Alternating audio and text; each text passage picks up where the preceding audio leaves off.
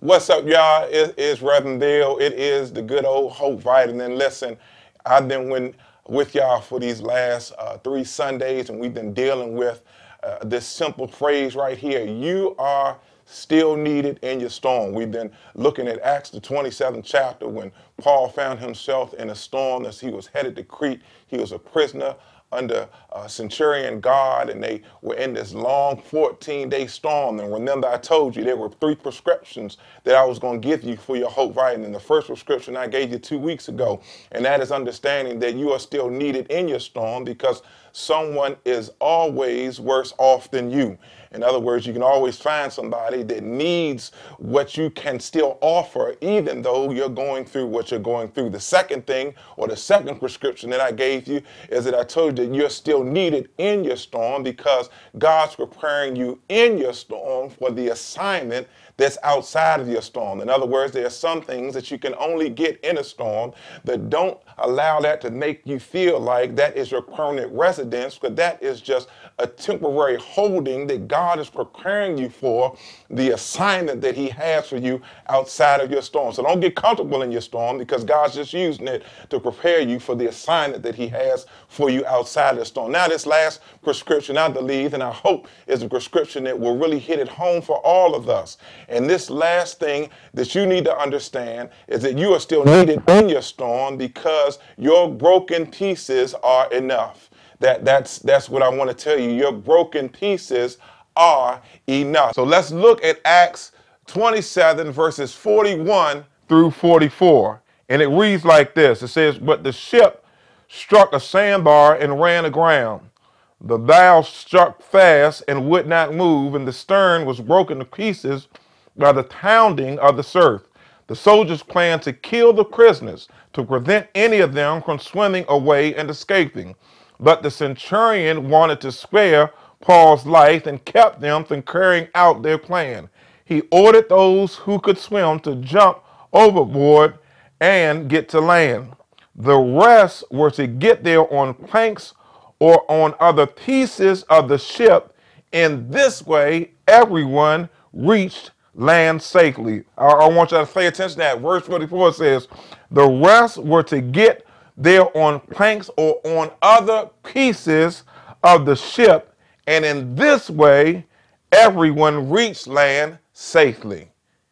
Can I tell y'all that I believe that one of the greatest challenges with storms is the destruction that they cause in our lives, and that many times those storms can leave us bruised and battered and even in broken pieces. That storms have a way of trying to destroy us and trying to break us. And so when you get laid off from the job, you feel like you're in broken pieces. When a bad relationship doesn't make it, you feel like you're in broken pieces. When family hurts you and causes you pain, even though they say they love you, you feel like you're in broken pieces. When financial challenges come and you don't know how you're going to pay bills, and even during this holiday season, how family members that you love are going to be able to eat, you can feel like you are in broken pieces. And sometimes it can weigh on you, and it can make you feel like, how can I be more than what God would want me to be? And I'm so broken. I got all these pieces and I don't know what to do. I'm dealing with depression, and I'm dealing with sadness.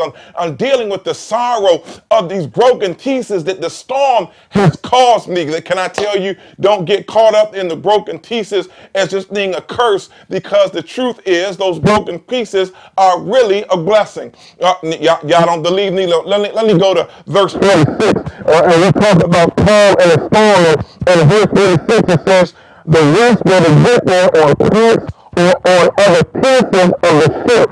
And this way, everyone reached land safely." And that's why I want to tell you that your broken pieces are enough. They are enough to get you to safety. And sometimes that can be a hard pill to swallow. But you got to understand that sometimes when we are broken, that's when God shows up and teaches us lessons that we could have never learned on our own. There are some things that we had to go through, some challenges we had to experience, some obstacles that had to beat us down so that God could show us that we could be made right back up. God's not in this thing thing to break you. God's in this thing to make you stronger and to make you wiser and to make you better and to make you more mature in your faith and in who you are as a Christian. Now, can I share this last thing? Because if I stay right there, you can get excited and understanding, you know what, I may be broken, but I'm still going to reach the shore safely. And you may just see this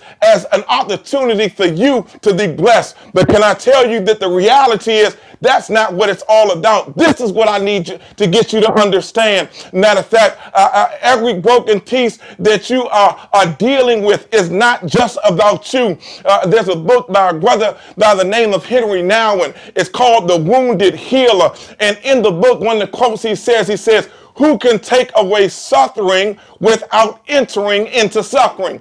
In other words, who can encourage if you've never had to be encouraged? Who can help if you've never had to be helped? Who can heal if you've never had to be healed? In other words, God is trying to get you to understand that in your brokenness, there's a testimony that you can share with somebody else to let them know, I see you broken and I see you bruised and I see you battered by the storm, but the same God that used the broken pieces to get me safely to shore is the same God that can do it for you. Don't sit there and wallow in your broken pieces, but allow the Spirit of God to use you to share your testimony that even though I had to go through it, and even though I didn't always feel my best, and even though there were times I wanted to give up, I didn't give up. And if God can do it for me, God can do it for you too. Don't you look at your broken pieces as a curse. Your broken pieces are a blessing to remind you of the grace of God that says, my grace is sufficient. In other words, wherever I'm broken,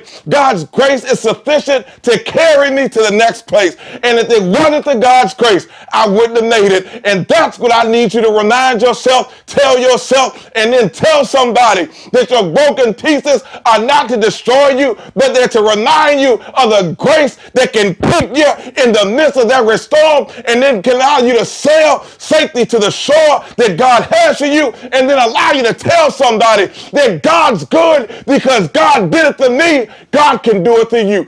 Inject that into your spirit with your broken self and give God glory for the grace that is more than sufficient. And tell somebody the good news of the God that still uses broken pieces. How do I know? Because God still uses me. I love you, COH. Merry Christmas. See you next Sunday.